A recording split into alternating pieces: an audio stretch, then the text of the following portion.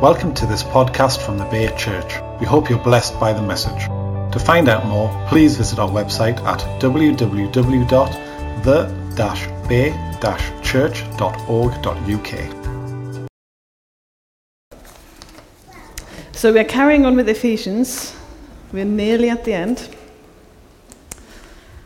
And I have the second half of the do's and don'ts, as Richard called them last week. Only I think I got the more exciting half of the do's and don'ts. So this is Ephesians 5, and I'm still with the nearly infallible version. And it's from 1 to 21. If you close your eyes, I don't think, it probably doesn't come up on the screen, so if you just close your eyes, just let the words soak in.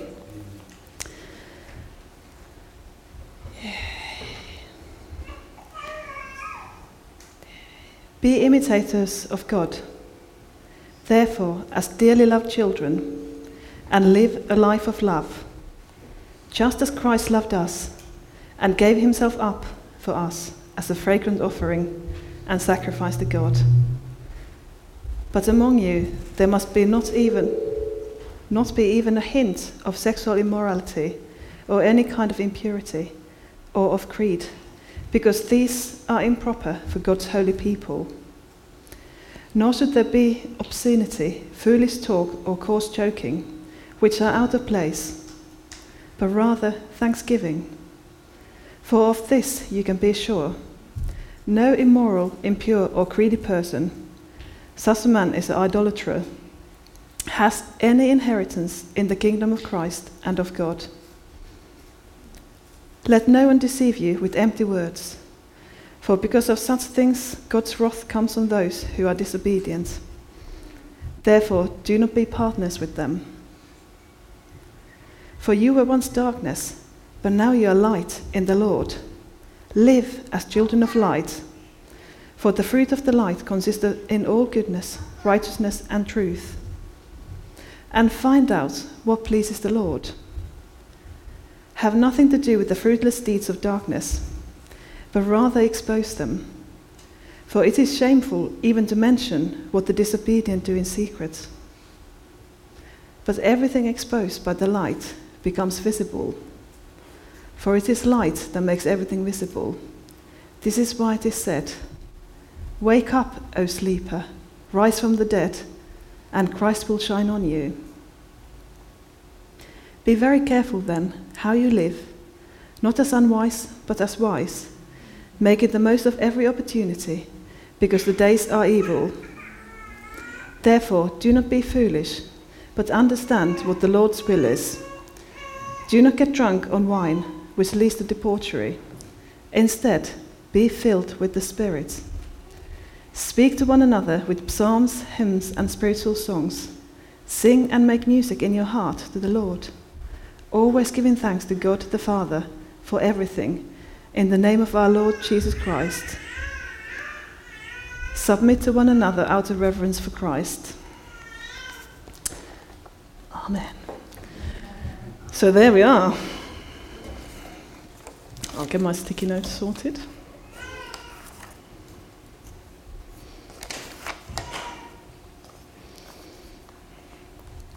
So this is the one and only time I'm probably going to be able to use the baby card on sermons, so I'm going to do it. And I have a 7-week-old son, so if the sermon is not coherent, it's all due to Felix. Nothing to do with my lack of sleep. It's all due to him. So I've played that. And so as I'm talking, keep that in mind. I have a little baby, a very little sleep. In my mind, I had this beautiful picture because the passages were sent out earlier in the year, must have been February time. And there was one kind of couple of weeks before he was due, or there was this one. And in my mind, I thought, that would be perfect. I'll have the afternoons, both of the babies will be asleep. I can spend a couple of hours every afternoon just soaking and preparing. Turns out they don't sleep at the same time. So my plan was very good, but the execution didn't really work out as I imagined in my mind. So, that in mind, this is a random collection of thoughts that hopefully Holy Spirit will thread through into a beautiful message that speaks to all of you.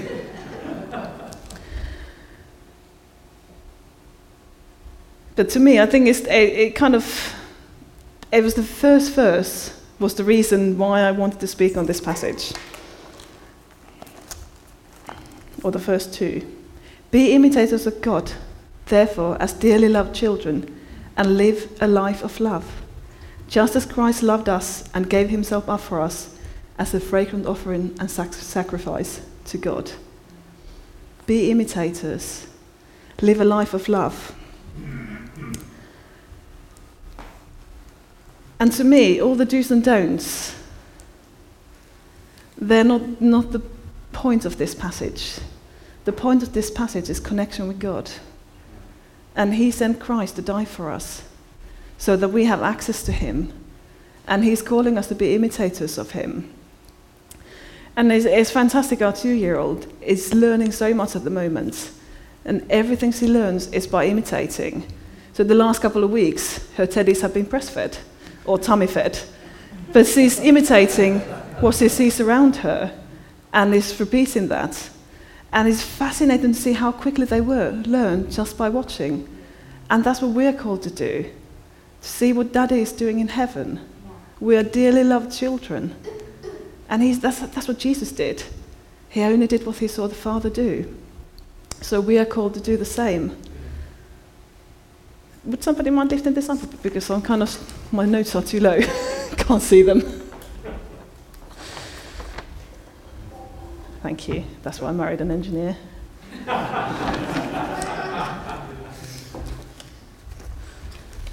So, we are called to be imitators. And likewise, we are called to be models to others so they can imitate us. That's how we learn, by watching others. And every now and then, you just meet somebody and you just go, wow, they've got something I want. And you spend time with them and you find out what it is about them that you're attracted to. What makes them tick. So I love David and Karen. They use a fantastic example of love and how to just love people. And I just love seeing you do it. And I'd love to emanate that in my relationships. But literally, every time you meet somebody, you can just see the love beaming out of your face. And it's fantastic. But you are imitating Father God. And by doing that, other people will actually start imitating you because they see the Father in you and his love in you. And whatever we do, that's the point. We're supposed to, people's eyes are supposed to be focusing on the Father, not on us. We are the vehicle, the clay pots, whatever term we want to use. But it's the Father's love. So if you haven't had a hug from David, go and have a hug from him, because it is just one of the most amazing touches of Daddy's love. Just so embracing. But that's because he's allowing himself to be a vehicle for Father's love to touch you. And that's what we're all called to be and do. Be imitators. And the question is, do we act like our Daddy? Or do we act like somebody else? Who are we taking our kind of cues from? And how do we behave? And if most of you have probably seen Elsie as a baby, and some of you knew Henrik as a baby, and they all look like a spitting double. So when Felix came along, quite a lot of people said, oh, he looks like a Lindsay baby. And it's because they got the same daddy. They're reflecting who the dad is in their image. And that's kind of very biological, physical example. But in a spiritual sense, that's what we're called to do. We are called to be a representation of our Daddy on earth and look like him. And the wonderful thing is we're all unique. We're all created differently. So in 3 of them, there are differences. But the main characteristic, they are Lindsay baby. And you can see that. So in the same way, we are called to be the babies of our Heavenly Father and carry his characteristics and portray those.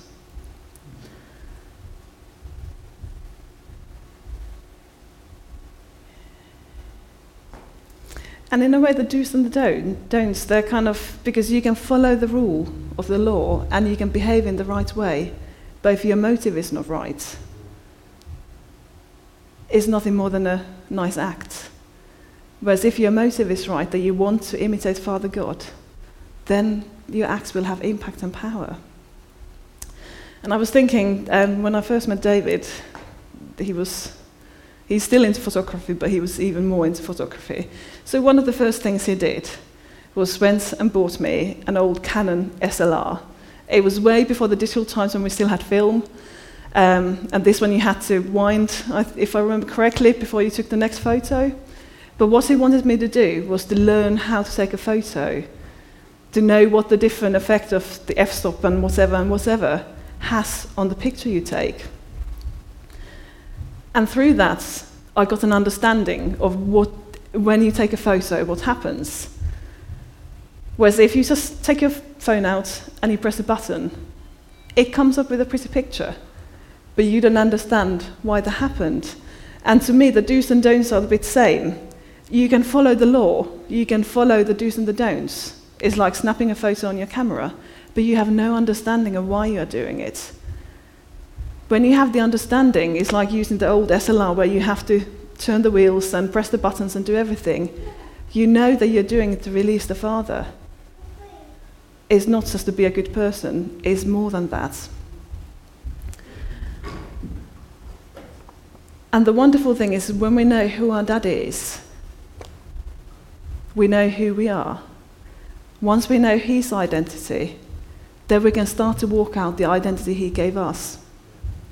And there's a freedom. There's a freedom to be who we created to be. And to me, that's the heart behind this passage. It's not do this, don't do this. It's a call to know who your dad is and know who he created you to be. That we're no longer slaves. That we are not bound by these things around us. But he's there to give us freedom. And I had the two words that popped in my mind, especially, that I felt God wanted to break this morning, were apathy and fear. That we are no longer slaves to those things. Because sin keeps us locked into the identity the enemy wants us to have. Whereas freedom and Father's love releases us into the destiny he created for us. And it's only truth that we can do that. When we really understand what does it mean to be son or daughter. And he has called it to stand out, not to blend in. As a society, life is easier if you blend in. Standing out is difficult. But he has called us to be the light on the hill and to stand out and lead the way. And I was challenged by what rules my mind. And with my mind, it's heart mind, it's the whole kind of what makes me me. So don't get stuck on the words that I'm just talking about the way my mind works. It's what rules my whole being, I guess is probably a better way of putting it. But the question I felt God was posing to me, am I ruled by his truths? Am I ruled by my own thoughts? Or even worse, am I ruled by the enemy's lies? And I think the reality is all of us in different areas of our lives, we are at different stages. So there's a bit crazy picture, but bear with me. If you think of spider's web, they're different sections, but they form the totality of it. And as people, we are the same. There are different sections to us. Or spokes in a wheel, so there's different compartments. And as we journey on with God, as we go, and hopefully all of the web, wheel, circle will start to be aligned to his way of thinking. But it will take time. So sometimes you can have half of the wheel is aligned with God's truths, whereas the other half we're still working on. Because Paul talks about being transformed. It is a process. So it's I want to encourage you that if there are in some areas you're probably doing amazingly, and other areas there's probably still work to do because we're still not in heaven yet. But it's a process of transformation. And I think to me, when it talks about walking in light, that's just a powerful part of how do we start to walk in truth? How do we get the freedom? is walking in the light. And to me, it's about accountability. Who do you let to speak into your life? And whose lives are you speaking into? And it's not that you need to blurb everything out to everybody. But I believe that there is power in sharing what you're going through with others. And I was thinking with Jesus, he had his three. He had Peter, John, and James, who were his kind of three closest buddies that came with him to the Mount of Transfiguration and who were with him in the garden in Gethsemane when he prayed. Then he had his 12, which was his wider group. And then he had 120, or kind of what the wider group of disciples was. So he had the very, very close friends that he shared, I assume, as much as he could with. He probably shared everything, but they probably didn't take it all in. But there was a closeness there, and those were the guys he wanted around him when he was going through what he did in kind of the night before he was going to die. Those were the guys he wanted to have close to him. And then he had his 12, who were part of his life, saw him every day and knew what was going on, but didn't have the same level of intimacy with him. And then he had even wider group who, again, they followed Jesus around, so they wouldn't know what was going on, but they weren't part of the 12 or the 3. So when I talk about accountability, I'm not saying blurb everything out to everybody. What I am saying is, who do you trust? Who do you allow to speak into your life? And I think the challenge here is, are those people selected by God or are they selected by you? Because we are scared by people who are different. So it's very difficult to trust somebody who's different. They might be the right person. They might be the person God had in their mind to support you through this season. But because they're different from you, it's very difficult for you to see what it is in them that God wants you to have.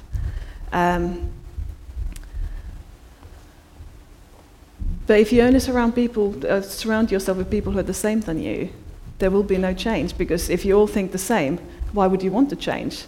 There's no challenge there.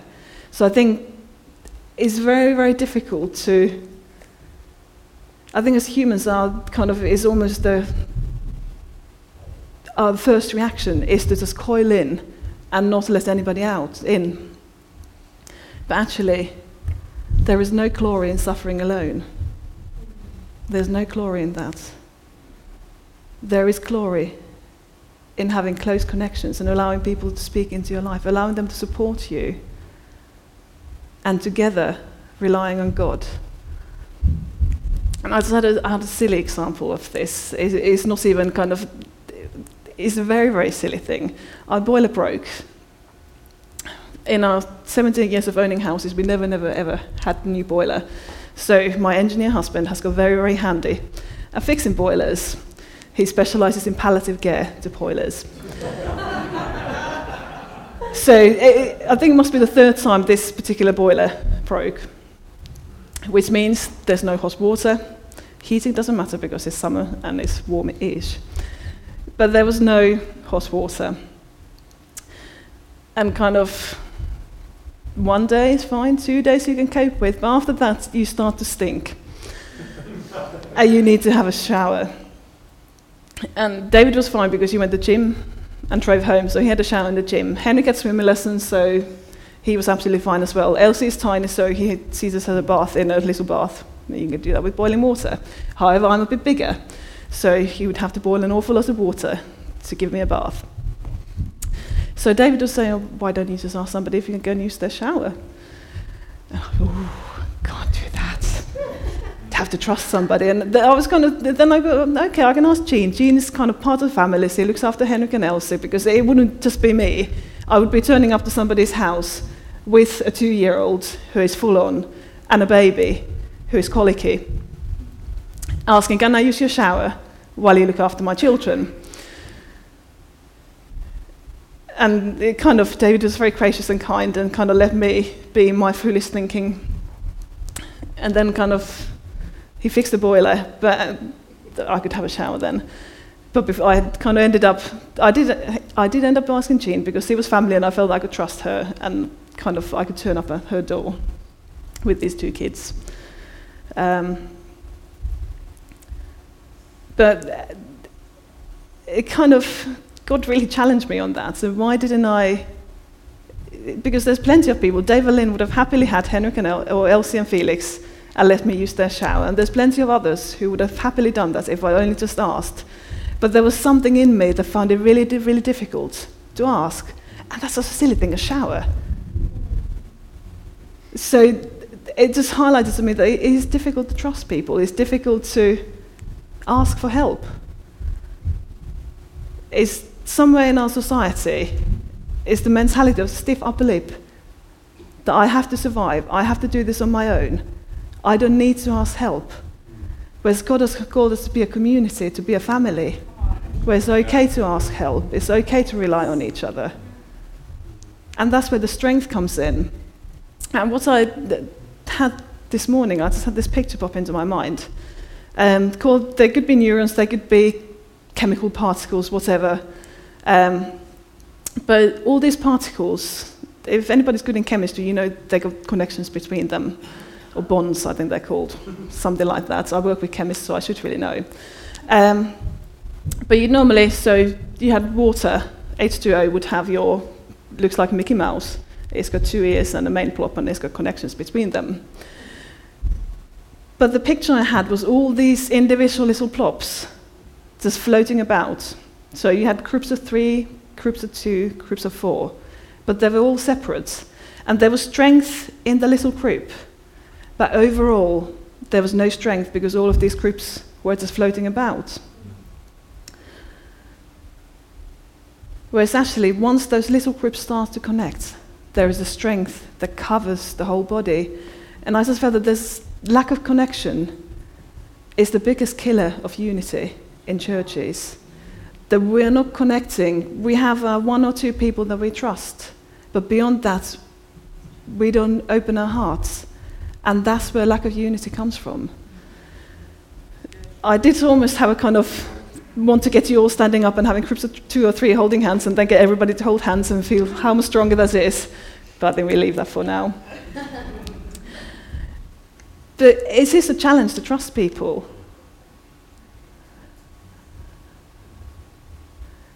But we live in a society where people are craving for connection, people are craving for human contact. And if the church is not getting it right, who is? We're called to be imitators of Christ, to live a life of love. And part of that is trusting each other, being open with each other, being honest with each other, saying, I really struggle with this. I've told you all now that I really struggle asking people if I can use their shower. So next time when the boiler broke, please call me and say, come and use my shower. But you laugh, but that's the thing. Once somebody knows you're struggling with something, they can talk to you about it. There is an openness, there's connection. So say, if you, I can't even think of examples apart from boiler now. But when you're going through something, and somebody else knows what you're going through, they can speak into your life. And it's almost like if you think of dropping a pebble or something into water and there's ripples. And those listening on a podcast just have to imagine me waving my arms, imitating the ripples.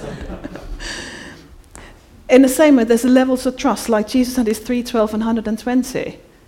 The 120 would have still known that there was something going on. They wouldn't have known the intricate detail, but they would have known enough to say, I heard you're going through a hard time. I'm praying for you.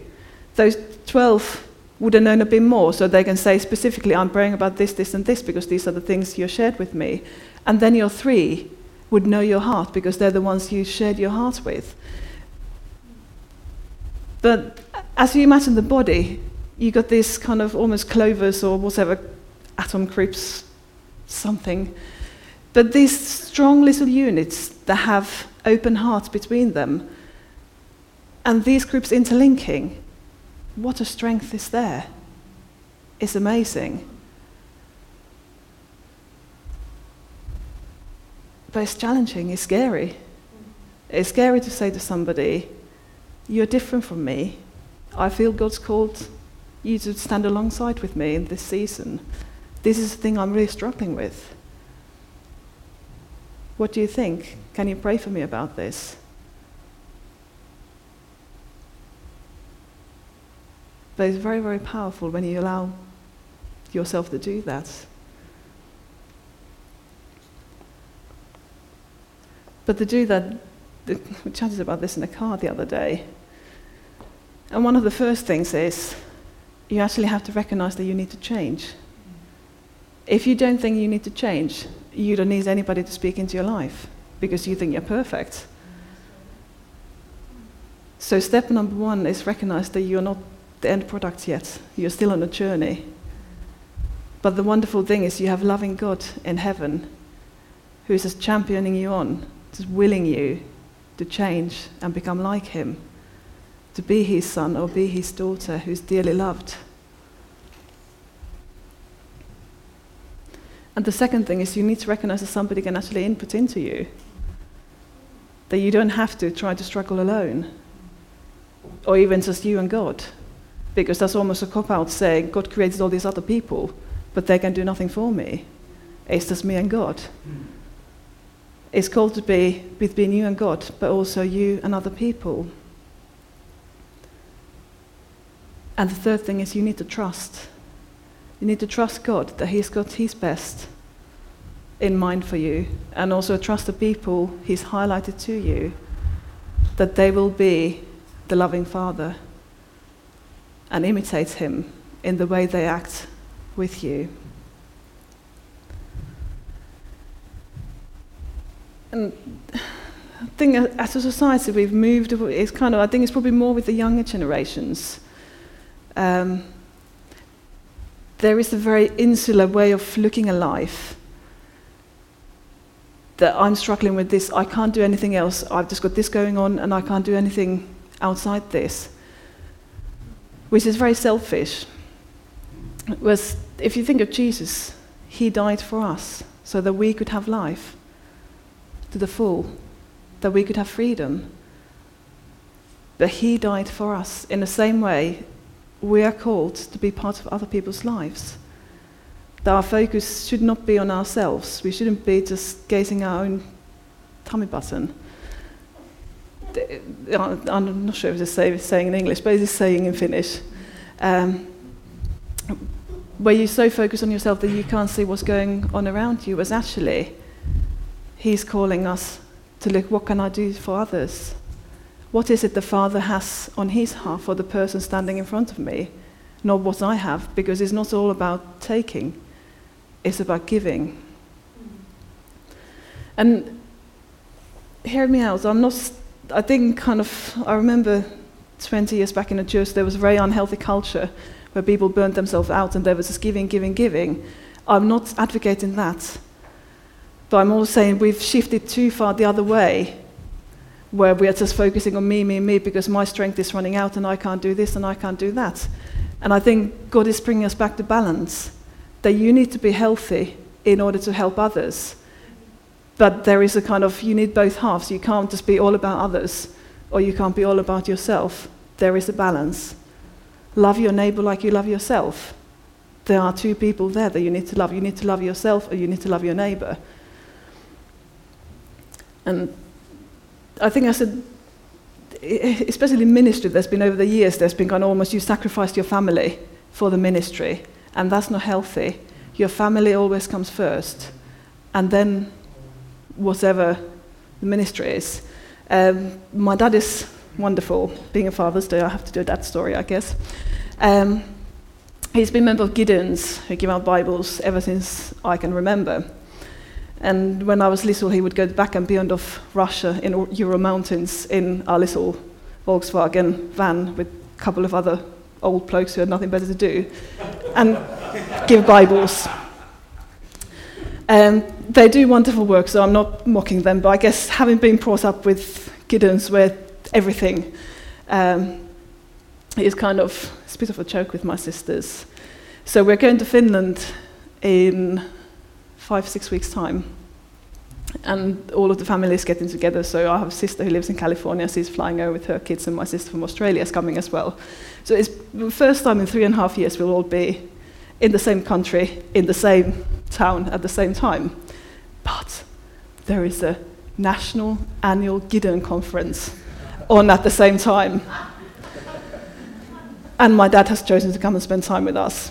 So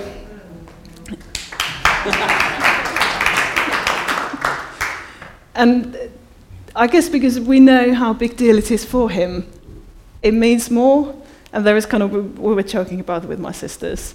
But it's actually, he's putting us before the ministry he feels God's given us. Him, rather. And that's because he values connection, or he's learning to value connection more than what he does.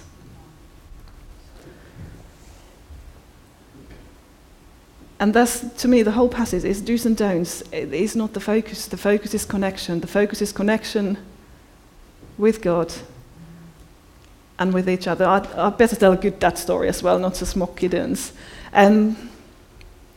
So I met David in Russia on a mission trip 19 years ago, a long time ago. Came home, and that was July time, and we hadn't planned to see each other until Christmas because we didn't have money. He was a student, so I was about to start working in a charity shop, which obviously pays very, very well. So we had no money, so we couldn't see each other until Christmas. And I hadn't really said anything, but I must have been moping around or kind of looking a bit miserable because my dad we were home. In Finland, it's a big thing to read the newspaper in the morning, so my little sister has disappeared to school, so it was just me and my dad at the breakfast table. He was reading the paper and I was doing whatever. And then he just suddenly said, "Oh, there's some really, really cheap flights here to England. Would you like to go and see David if I find the money for you?" And he had me sobbing because he knew what my heart's desire was, and he made it happen. So there's a good dad story as well to celebrate Father's Day. But that's what fathers do. They know the desire of our hearts, and they do their utmost to make it happen. And that's when I'm talking about focusing not on ourselves, but focusing on others, is finding out what does this person have on their heart? What is their dream? What is their desire? And then seeing what is I can do to help them to reach that goal. Be the person who God created them to be. But if you don't have the heart-to-heart connections, you can't know what's going on in somebody's life, and you can't come alongside them and help them. That's why it's so important to know what is on your own heart, but then being trusting enough to share that with other people, because they'll want to champion you and be there for you and get you where God wants you to be.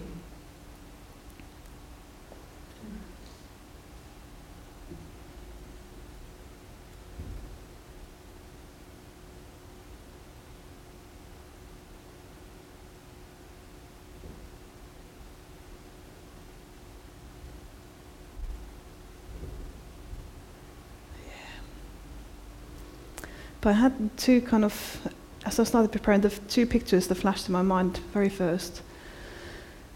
It was, if you imagine a room, if my drawing skills were better, I would have drawn them. I did kind of sketch them in biro in the middle of the night after feeding the baby. But if I'd put them up, they wouldn't really look like anything. So I tried to describe them. I'm slightly better with words than with pen. But if you imagine two rooms, and one room, there is just a tiny little candle in the corner, and you have, in the middle of both of the rooms, you have the same object. Say it's a table. So one room is nearly darkness. There's this tiny little light in a corner, and all you can see is massive shadow. And the other room is fully lit, and you have the same table on the middle. When you walk in the light, when you walk in the truth, you can see the table is a table. But when you're in the room that is dark, that has a tiny flickering candle, you got all these big, crazy shapes going on, and you don't know what it is. And in your mind, you make it to be worse than it is. And when we are talking about walking the light, asking God to reveal the truth in our lives, that's what's happening. He's taking us from these rooms that are hardly lit, with these big, big shapes going on that scare us, to a fully lit room that is actually, it's just a table. It's not a big deal to him. He can deal with it. And if anybody, when you're little, did you do the shadow finger puppet things? That's the same idea. When you just see the shadow, it can look something scary. You can do a wolf somehow, kind of something like that. But acting wasn't my strong point either. But when you just see the shadow image, it can look very, very scary.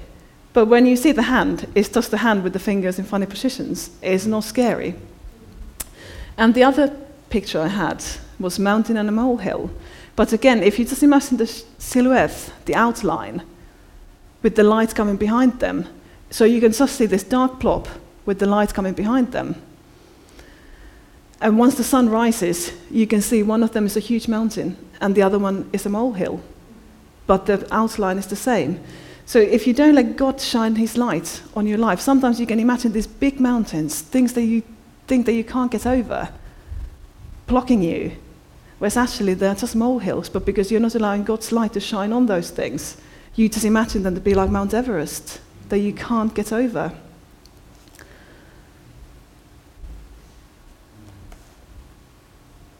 And the wonderful thing is, God does want to speak his truth into your life. He doesn't want you to be left in the dark room with the little flickering candle, being scared out of your life. He wants to bring you into life so that you can live the life of love and bring his truth into people around you. And it's so empowering when you hear the truth. Because the lie, it wants to keep you locked in. It wants to keep you chained in. Because the enemy's worst fear is you starting to live out of the identity God created you for. He doesn't want you to do that, because once you do that, once we all do that, you start to change the community around you. You start to change the world around you. And as we were worshipping, I had this. I specialised in funny pictures. But it was, at first I saw fishing hooks just kind of dangling in. And with that way, you catch one fish or two fish. And then the second picture was this big fishing net just coming along and scooping everybody into the net. And to me, it was kind of one squeeze. So your individual fishing hooks are your 2s or 3s. You capture a few people. You show God's love to a few people. But once those 2s and 3s connect together, you become this big net that can just scoop everything with it as it goes along. And there's more power in that. There's more power in us being connected, us loving our very close group well, but also being open to people who are not in our close group, people who scare us, people who are different from us, but people who we recognize God's put in our lives, either for them to love us or us to love them. And that's the wonderful thing in Kingdom. You can be really good in one thing and really rubbish at another thing, but it doesn't matter, because we're all on a journey together. And there's always somebody who is better at doing something, better at imitating one aspect of God than you are, and you can learn from them. And it's scary, but it's very, very exciting. If you think of the power that the love we have could have, if we start to love each other well, how much better would we be able to love people outside the church then? And that's exciting. It's scary, but it's exciting.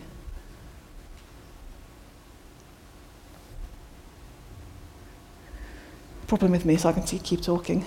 So I think I might just need to shut up now. But I guess the thing I'd want you to get from this passage, there is not the do's and the don'ts. You can follow the do's and the don'ts if you want. You'll not come to any harm. But what God really wants is to connect with you heart to heart, so that you can connect with other people heart to heart. And I can finish with a silly little thing. It's the last part of the section where it talks about talking to each other in hymns, songs, and spiritual whatever. When I was little, I read that. Every time I giggled because I just imagined the whole church speaking with lines out of Psalms. But actually, it probably wouldn't do us any harm if we did. Saying, God is your strength. He's your shield. He's your protector. So it probably wouldn't do us any harm, but I just remember as a child, I always giggled with the image of us just talking with spiritual songs and hymns and whatever. So I think I'll leave it at that before I tell any more silly stories. Amen.